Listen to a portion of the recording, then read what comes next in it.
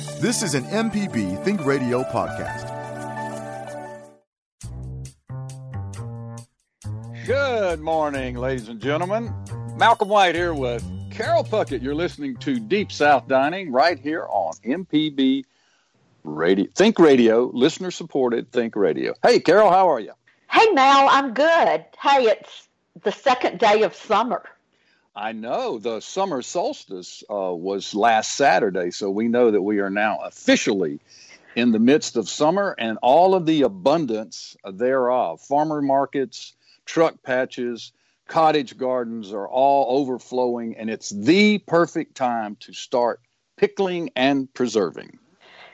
And here we are today. We're going to talk about it.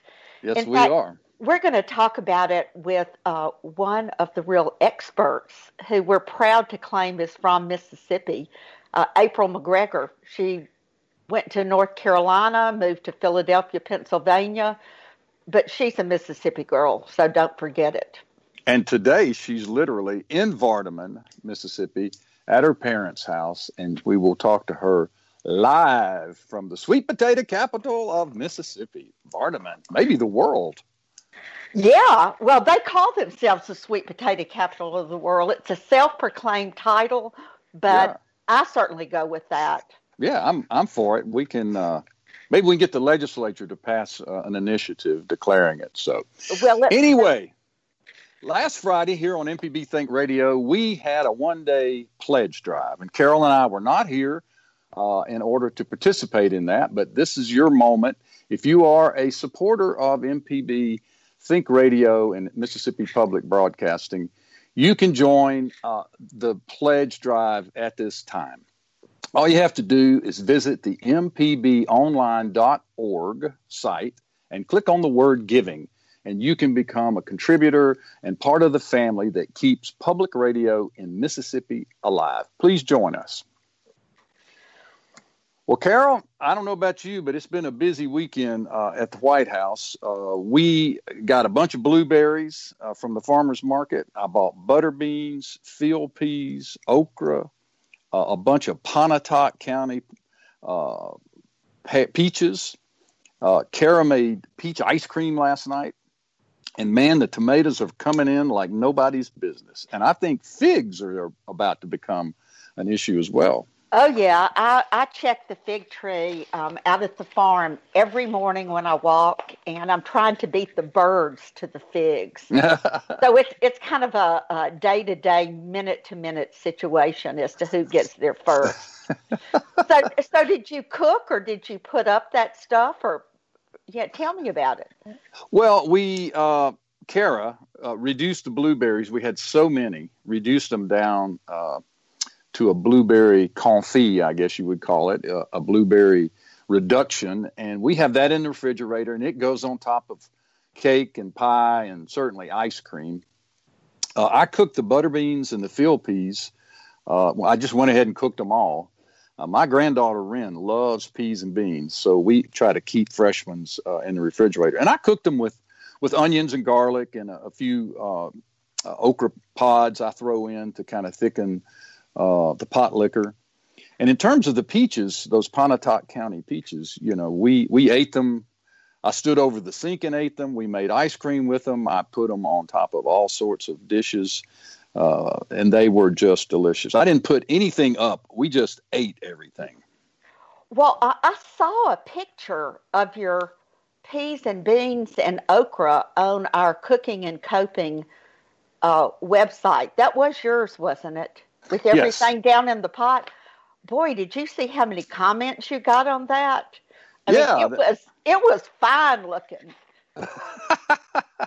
Yeah, I mean, it's amazing what we can generate by throwing a bag of peas in a pot, throwing a few pods of okra and a little bit of an onion and some garlic on it, and taking a photo of it and putting it on Cooking and Coping. It was just so Malcolm to put all of those things together. I mean, it was just a beautiful thing.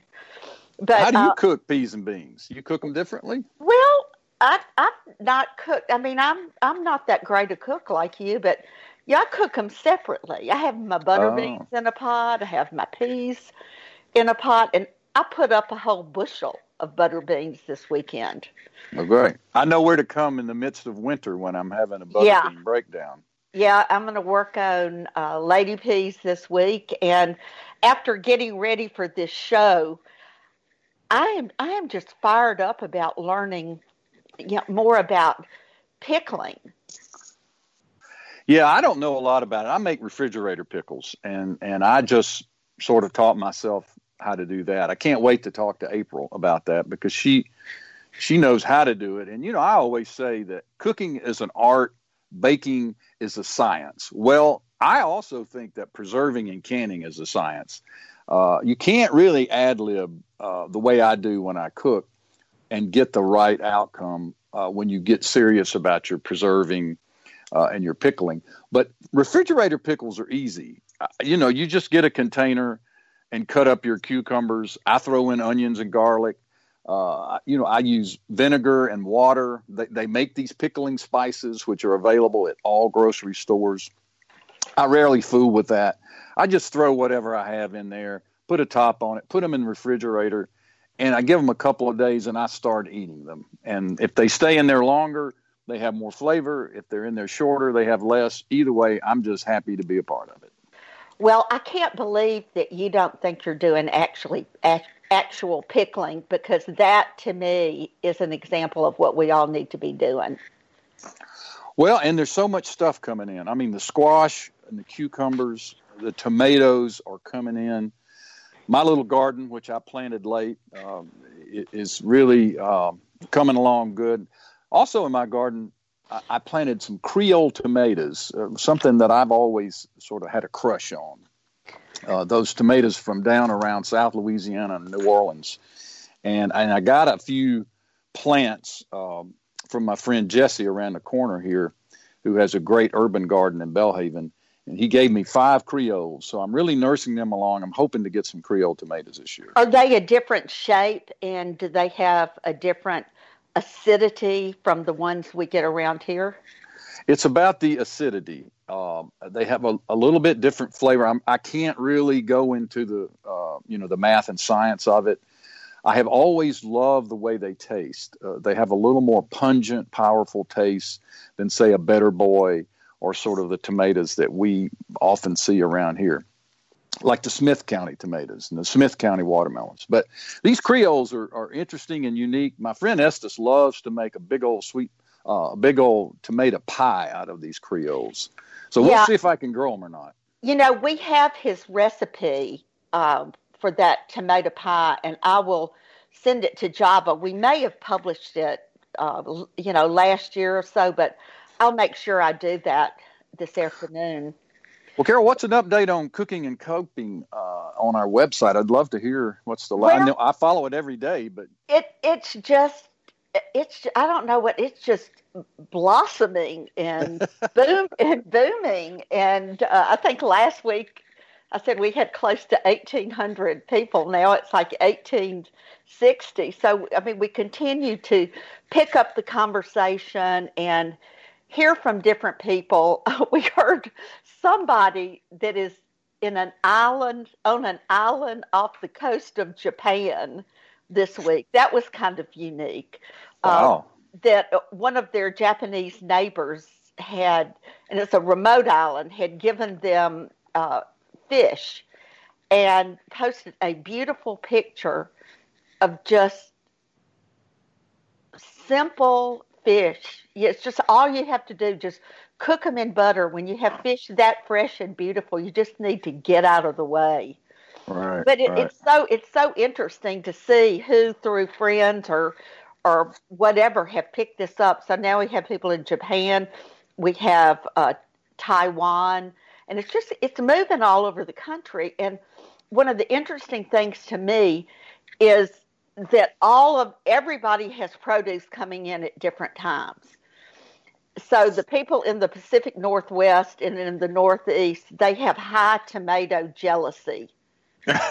Yeah, their tomato envy. It is major tomato envy, and then the people from the South have major salmon envy of the people in Seattle. Salmon, yes. Washington, and it's Copper River salmon. So we see pictures every day of all these wonderful preparations, and they have morel mushrooms, and they're into something else because their maters aren't going to make it yet for maybe a month. That's right.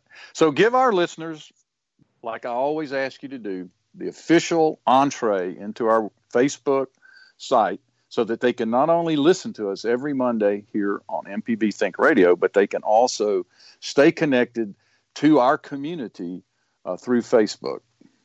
And it is on Facebook. The name of the site is Cooking and Coping, Gathering Around the Virtual Table. But everybody just calls it Cooking and Coping. And most of what I'm cooking is coming off that site because people are doing so many interesting things. Yeah. That like I never thought I could do. And we have a bunch of people who I would say are rock stars, like Tim Pierce up in Memphis. I think he's originally from Boonville. From Boonville, Mississippi. And Bob Yarbrough in Virginia, who has been on the show before and used to live in Jackson. But people kind of follow what they do, and it's just given a lot of grist for the mill, so to say. Absolutely. Yeah, that's right. Let's crank up the mill. All right, now it's time for our first break today. We will be talking pickling and preserving. Later in the show, we have Vardaman, Mississippi's own April McGregor, who will join the conversation and talk about her passion for pickling and preserving that she learned early on in the days being a farmer's daughter. When we come back, we'll talk about also the history of preserving. Carol's done a nice research on that, so stay tuned.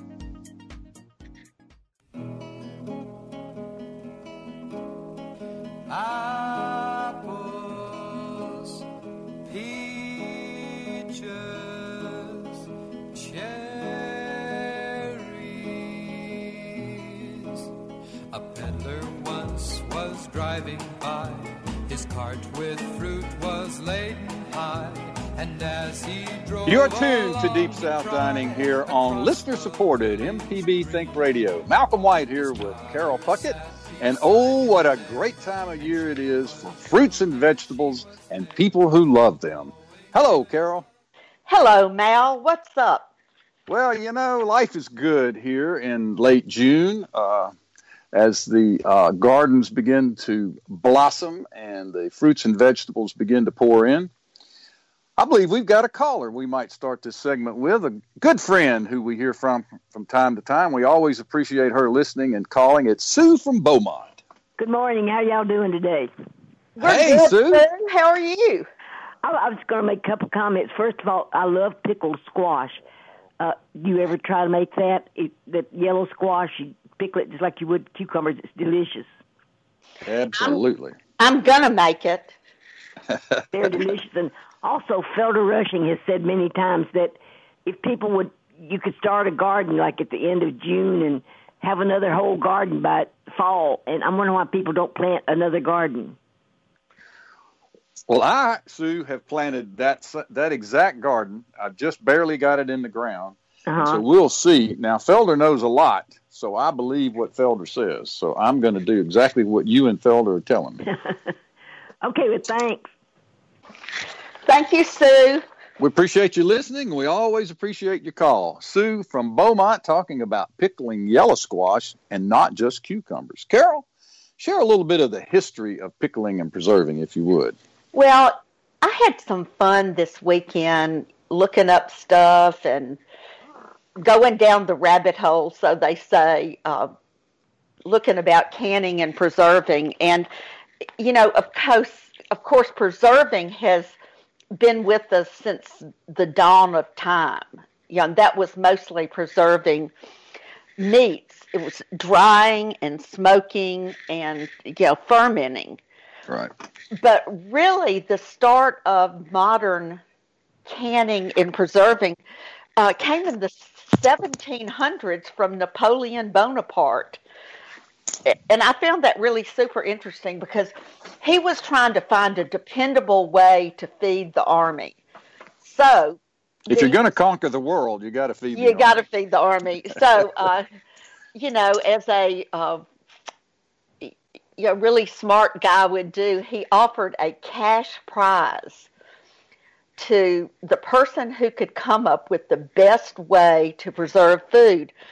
And it happened to be, I think it was a pastry chef. And his name was Nicholas Appert. And I'm glad that it has not been lost to history, because he is the one that discovered the technique that really we still use today. You pack it, you heat it, and you seal it. Uh-huh. And so, that's been with us a long time, but it wasn't until the late 1850s when a guy named John L. Mason, the Mason jar, came up with the first reusable jar with the screw-on lid. And so really, preserving foods from your garden was very abundant during the Civil War, but it was only like wealthy people that could afford jars.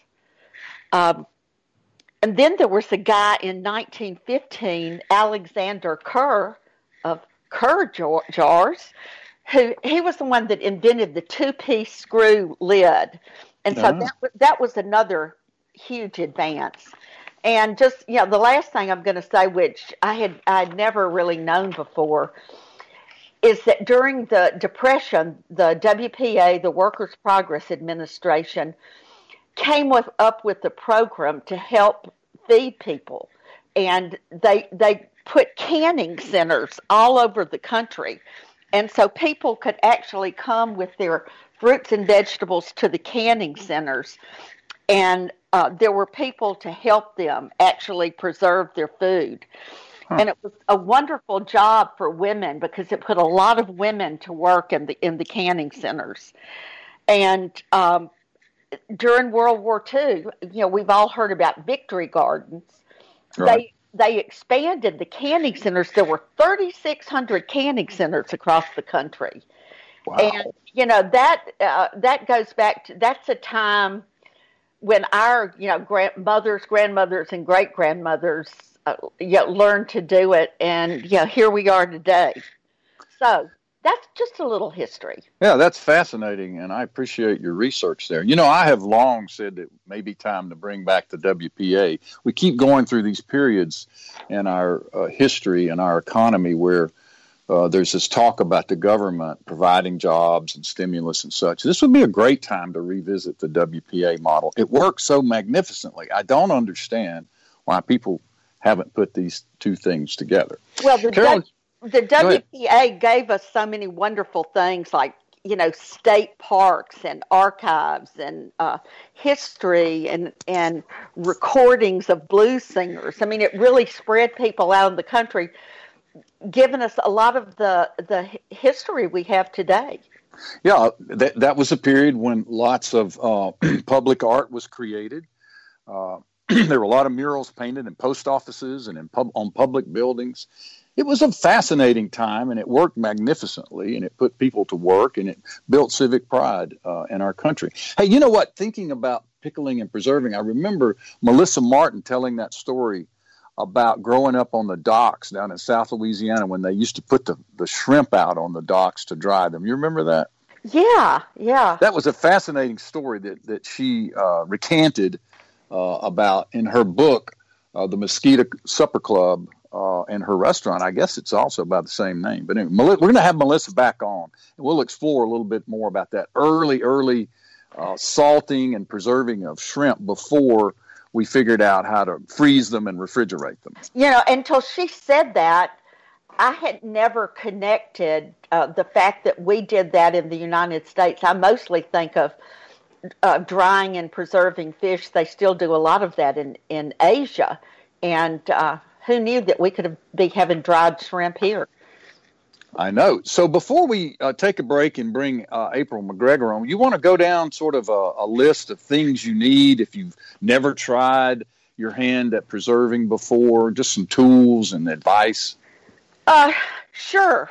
listen up, people. Grab a pencil and paper if you're going to preserve. You need a pair of good tongs, and really canning tongs are the best because they are wide and they hold the jars. You can get them at the grocery store. You need a wide mouth funnel. You need a bunch of measuring cups.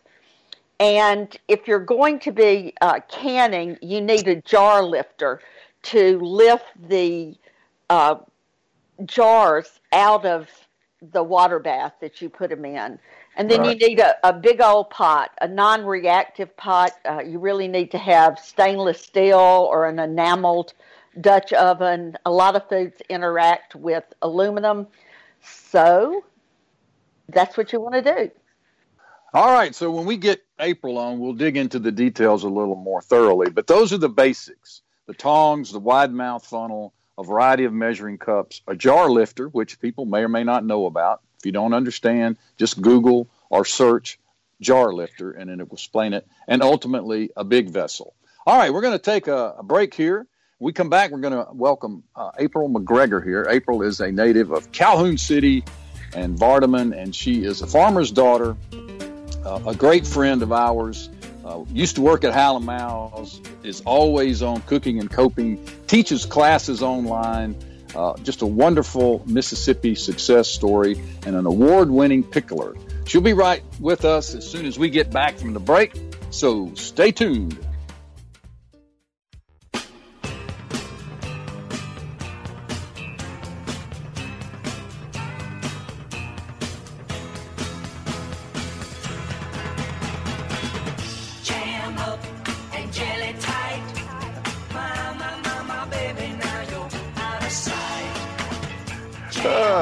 Good morning. You're tuned to MPB Think Radio's Deep South Dining, and we are jammed up and jelly tight.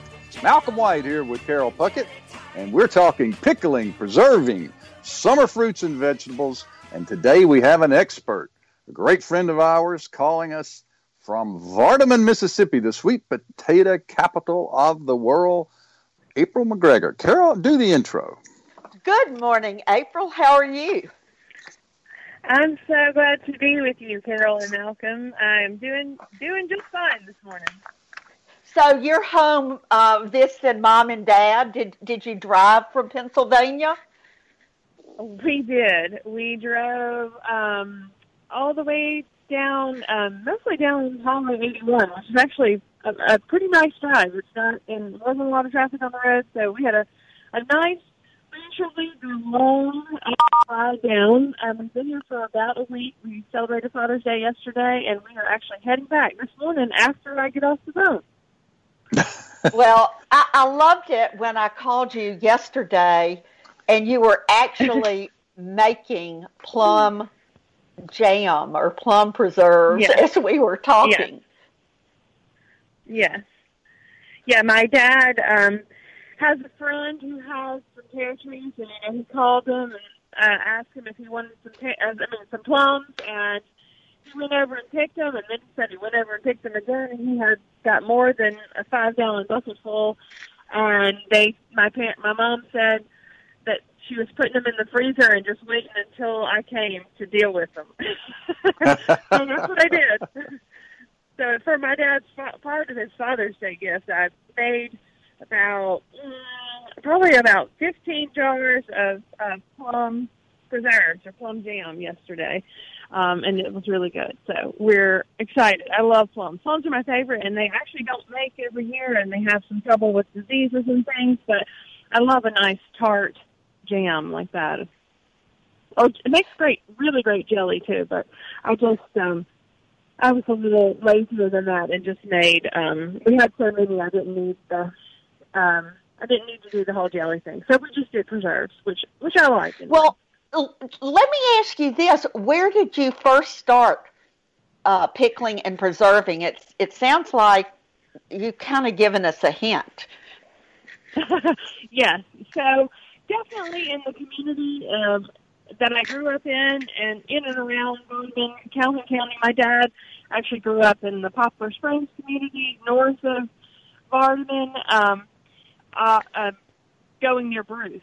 And he grew up in this really tight agricultural community, and a lot of the people that he continues to sort of share figs with to this day, are from that community. And so we have a pear tree on our property, but he didn't have a fig tree, but my grandparents had a fig tree, and then several of my dad's close friends had fig trees. And so, people are just constantly talking by, saying, "Can you use these?" Or saying, like my dad's friend, "Do you want to come? Y'all want some plums? Come get them." That sort of thing. So there was constantly this influx of beautiful produce, and a lot of the women mostly fell on them to do the preserving of it. And so my mom always made. My mom has a really strong sweet tooth, and she loves sweet things. So she loves pear preserves and fig preserves, and she has always made those. So those are the first preserves that I really saw made. And then and really all the women in my family had something that they were kind of known for. My dad. Well, April, yesterday we talked a little bit about pears, and I was asking you about the hard pears. I know we have a pear tree out at the farm, and I never know when they're ripe to make preserves, and you told me that they're going to stay hard. How do we know when it's time to use the pears? Well, you definitely want to use them when they are firm, because the style of the sort of old-fashioned style of the slow open kettle simmered pear preserves, you want your pears to be of size. You want them big, as big as they're going to get. But you don't want them like these. You want them still kind of green. You don't want them starting to. Once they start turning ripe, they're yellow. So you still want them. We laugh. We use them as tennis balls to play fetch with our dogs. So we get if you start to see the squirrels eating them, they're probably ready for you to preserve. What they know when they're getting close to ripe, at least they don't wait on them. But if they start getting yellow, you can't make the chipped kind of sliced pear preserves anymore. You're going to have to make something like pear butter, because they're not going to hold up for making the preserves. So we usually pick them in. I'm actually standing under our pear tree right now, getting the best service that I can at my parents' rural Calhoun County property. But the pears right now are about the size of a big ping pong ball. Now, they're not the same size every year. They change. But usually they'll be at least baseball size before they're ready. Sometimes softball size. They can get really huge. But you don't want them to start turning yellow. You want them, if you leave them on the tree, they'll start falling off by the time September at least rolls around, and they'll start to turn yellow. So we usually sometime around August so pick them, and then you can just keep them in the refrigerator hard like that, and they'll stay and give you another month's worth of time at least to kind of get to them and preserve them. They really do keep well in the refrigerator. That is some great advice. And Malcolm, I want to personally invite you and Kara to come out to Go Away Lodge in August, and we will have a pear fest and make pear preserves. Yes. I think Absolutely. It would be fun. Yeah, we could have the whole experience. We'll pickle them. We could. We'll pick them, put them up, and have a day. Yeah, and do it. And we're going to invite Java and his wife, and we'll have some good music in the background, and we'll just have a pear preserving and pickling. How about that? I'm in. What about you, Java? He's in.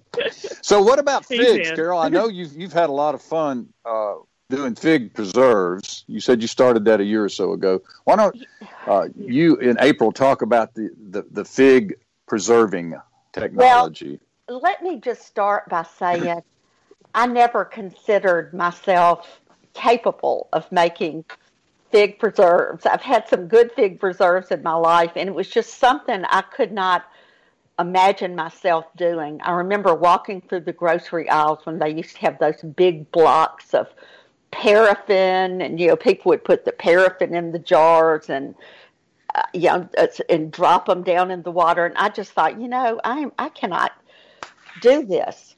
But guess what? I can not only do it, but they're actually really, really good. And it doesn't take days in the kitchen. It takes, just a few hours. And it's just some of the most fun that I've had in a while. But I'm very eager to ask, April some questions about that. Please do. Well, do they grow figs where you're living now up in Pennsylvania? Because I think of it as a southern thing. Right. So we have figs in Philadelphia. So they're not exactly the exact same varieties, and you don't see as many of them. But certainly in the neighborhood where I am, I'm in the city, but it's we have what's called twin houses, where it's two houses, these old stone houses, where there's two houses joined together, and a lot of people will have one growing up next to the house. Like, it has to be next to the stone so that it stays warm. The stone holds this passive solar heat so that it keeps it warm through the colder winter nights. And a lot of people have to wrap them in the wintertime. So we definitely don't have them in the same quantities that you will see them in the South, but they will grow. And first thing I did when I moved is I actually have a friend who raises fig trees for sale, and who lives in Bethlehem, Pennsylvania, and I called him and was like, okay, so now I moved to Philadelphia, what kind of figs do I have to plant so that they'll survive here? So I'll have them. I'm going to see. I know I have a neighbor who has one, and she definitely gets some figs off of her, so we'll see how productive they are. But I do think of it, too, for sure, fig preserves, because we have this plethora of them where you really have to do something with them to preserve them. There's more. We produce more than we can possibly eat fresh, although I can't eat a lot of them. Well, April, we're going to take a quick break here. When we come back, we'll talk more about watermelon rind pickles, pickled okra, green tomato pickles, the difference between this pickle and that. I'm particularly interested in bread and butter pickles and your chow chow. And we'll talk about Farmer's Daughter and your business there. So we'll take a break. Carol and April and I will be right back after this break.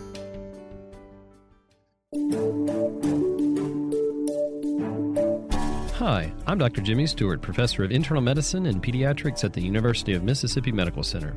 On the original Southern Remedy, we answer questions about all aspects of your health and share some of the latest medical information in the news. You can listen to the show on Wednesdays at 11 on MPB Think Radio, or you can subscribe to the podcast by searching for Southern Remedy on your preferred podcasting app.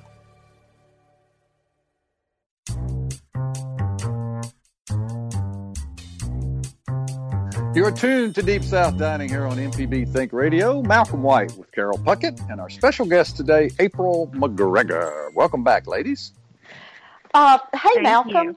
I still have a couple more fig questions here. And April, when do you know that they're ready to pick? Do you wait till they're totally ripe or a little before? I like them what I call firm ripe. So what I look for is when the fig is growing on the bush, it will kind of be straight, the little stem that it has will kind of stick straight out and be really firm. And right when it starts to bend or droop just the tiniest amount for preserve, that's when I pick them. You don't want them splitting open on the back end and, where you have all the, when they start attracting the bees and things like that. I try to get them before they split, and, you have to be really careful with rain and those types of things. But that's what I look for. Okay, so is the stem still a little green when you pick them? Well, there are a lot of different colors of figs. So there is a color variation where you will notice it kind of sort of changing from green to brown. But you do definitely want, you do definitely want a little bit of green left in there. You don't want it to where the fig has completely already turned to sort of sugar, because you're going to be cooking those for a while on the stove, and you want them to hold their shape while you turn them into preserves. Okay, one more question from me, because I know Malcolm has a bunch. Have you ever heard of a process where you pick the figs and then you put water over them and keep them overnight or for a couple of days to plump them back up? Somebody mentioned this to me, and I had never heard that before. Well, my figs are already plump. So what I do, and I definitely, now I have heard of some people putting a little baking soda water in their figs to sort of soften the skins and things, but I have never done that, and I don't think that's necessary. My mom always just, and what I do, the same thing. We layer them in the bottom of a really wide pot with sugar, and then we leave that out on the stove overnight, and the next morning you will notice that the figs have given up a lot of their liquid and absorbed that sugar liquid back into it, and then you will cook those really slowly until the syrup sort of starts to thicken. And that's how I do it. Well, that is a hot tip for sure. Mal. So, April, tell us a little bit about Farmer's Daughter, your business, and how that got started and sort of what is the current status of that. Well, I started Farmer's Daughter in 2007 and ran it through 2018. So I am currently not selling preserves commercially, but I do still make lots of preserves. I say I'm in the informal economy these days. I trade lots of preserves. I give away lots of preserves, but I don't sell them anymore. I teach some classes on preserving as well, and so that's where I am now. It was a wonderful experience, but it was time for the next chapter.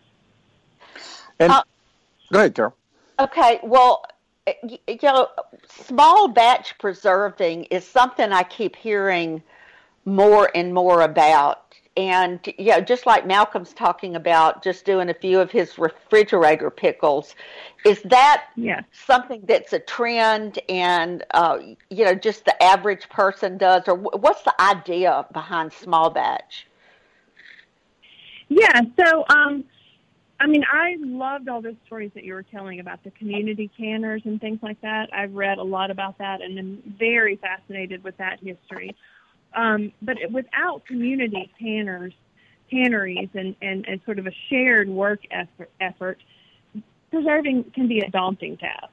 So in our home kitchens, the easiest thing to do, I feel like, is to just do a couple of jars of preserves or pickles or whatever it is.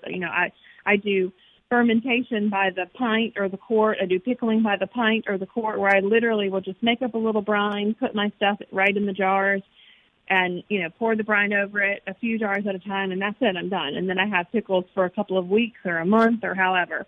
Same thing with preserves, where I'll just make a few batches at a time by just grabbing a couple extra pints of strawberries when I'm at the farmer's market. So you're just making this in a saucepan. You're not getting out the big stock, the big canning pots and stuff. That's this right. is just something you're... Go ahead. Yes, that's right. And I actually, one of the reasons that I started doing preserving this way is because I felt like people were less likely to try it if they had to first invest in new equipment before they got started. So I literally make a couple jars of strawberry jam in my largest skillet, like not cast iron skillet, but like a nonstick skillet or, whatever, any kind of wide, shallow thing. The old-timey method of making preserves, the most surface area that you can get is how you make the best preserves, because you want them to, especially strawberry, because they have a lot of water. You want to cook them fast and get the water off of them before they sort of shift in color or brown at all. So that works super well. And then within, 15 minutes, I've made much more delicious preserves or jams than you can buy at any store. And, it didn't take me all day to do it. Now, April, obviously when you're putting up fruits, you use a sugar-based solution or brine. And when you're putting up vegetables, and I'm asking, you use a salt-based brine. Is that right? There are a very large variety of things that you can do with both fruits and vegetables, but that is generally true. When I'm making something like peach preserves or strawberry preserves, or you could call it jam. There's really not that much difference. I just weigh my fruit, and so if I have 3 pounds of strawberries, I'm going to use 1.5 pounds of sugar. So that's my general method for doing that. And then like I said, with the figs, we'll let that sit overnight and then add some fresh lemon juice and then just cook it off. And that I don't use pectin or anything like that. If you do really tiny batches, you don't need to. For pickles, I'm going to use either a salt brine where I'm doing the sort of deli style, the sort of kosher dill style, and that will sit out for pickles about 5 days, and it will sour just by being weighted down underneath the salt brine. Or you can do a ready-made brine, whether it's refrigerator pickles or putting it in a jar that is vinegar-based with a little salt. Okay, well, so if we go to the farmer's market, we have 10 pieces of squash left over. Walk me through the process. What can I do with that before it goes bad? Well, if you have summer squash, like a yellow squash, I think of that as a very delicate vegetable. So what I would do with that is actually I would slice it. I'd probably slice it, if there were those little squash, lengthwise into nice, pretty slices that have a beautiful shape. Put those in a pint jar. Then I would bring up a brine that is half vinegar, whatever vinegar I want, half water, with a little sugar in there to sweeten it, and a little salt, and whatever spices you like. I like mustard seed or celery seed, a little garlic if you like garlic, a little hot pepper if you like hot pepper. And then I would bring that to a boil, and I would actually let that cool all the way down. I would pour it over my raw squash in my jar. Then I would put the lid on it, put it in the refrigerator for a couple of days, and just have it as a refrigerator pickle. Simple. Yeah. Sounds delicious. Yeah, and you do the same with cucumbers or peppers or okra. Okra or really carrots or anything else, You right? can do that for anything, yes. Right, you can do that for anything. And I know Malcolm talked about refrigerator pickles a little bit already, but, yeah, you can definitely do that with anything. Squash, to me, is just sort of delicate. So unless I'm going to turn it into a relish or a pickle that has a lot of sugar so that it kind of helps it hold its integrity of shape, that's just one of the ways that I would do for squash.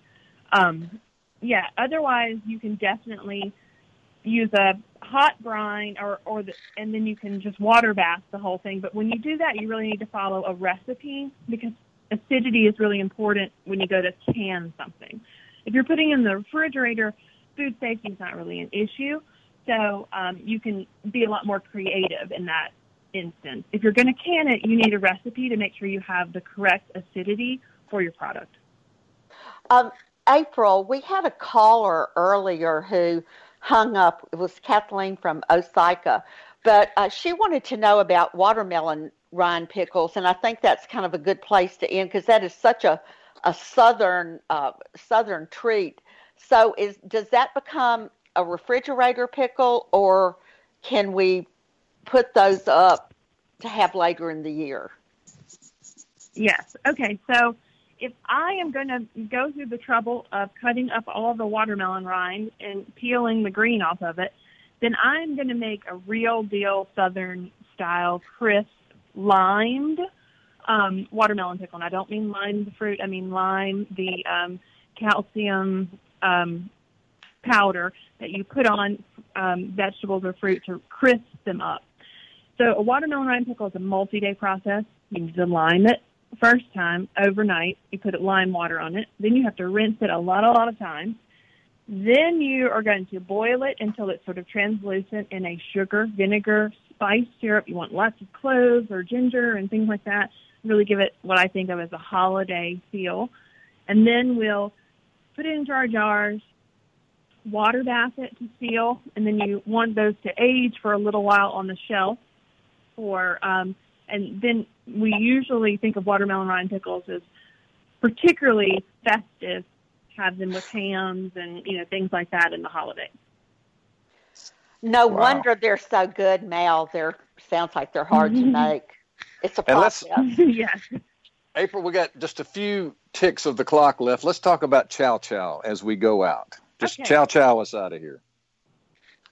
Okay. So do you have any particular questions, or I'll just go? Just make a verbal chow chow for us. Okay, got it. So when I make chow chow, one of the things that I think is really interesting about it is that it really kind of starts from sauerkraut, like a chopped relish that you salt, and then you wait a few days for the salt to kind of do its thing. And then we're going to drain all of that off. And then we're going to do the same thing where we have a sweet vinegar brine, which is vinegar, a little water, and sugar. And then your spices, mustard seed, mustard powder, turmeric, celery seed. And then you're going to cook all of that up until your liquid, until your syrup kind of thickens a little. And we'll jar it up, water bath it, and heat it with our beans and cornbread for the rest of the year. Wow. That was beautiful. Well, thanks for joining us, April. We always appreciate you participating in Cooking and Coping, and we like to promote your cooking shows online, so keep that information coming. We want to have you on again. We never have enough time to cover everything we want to talk to you, April McGregor, about. Thanks a million. Good to hear from you. We'll see you soon. It's always fun. I appreciate your call, and I look forward to seeing y'all again. Bye-bye. Deep South Dining is a production of Mississippi Public Broadcasting Stink Radio. We are funded by the generous contributions of listeners like you. Our show is produced by Java Chapman, our co-host Carol Puckett, and myself. We appreciate April McGregor joining us today. Now stay tuned for Now You're Talking with Marshall Ramsey, followed by Southern Remedy at 11. And every Monday you can join us at 9 o'clock in the morning for Deep South Dining right here on MPB Think Radio.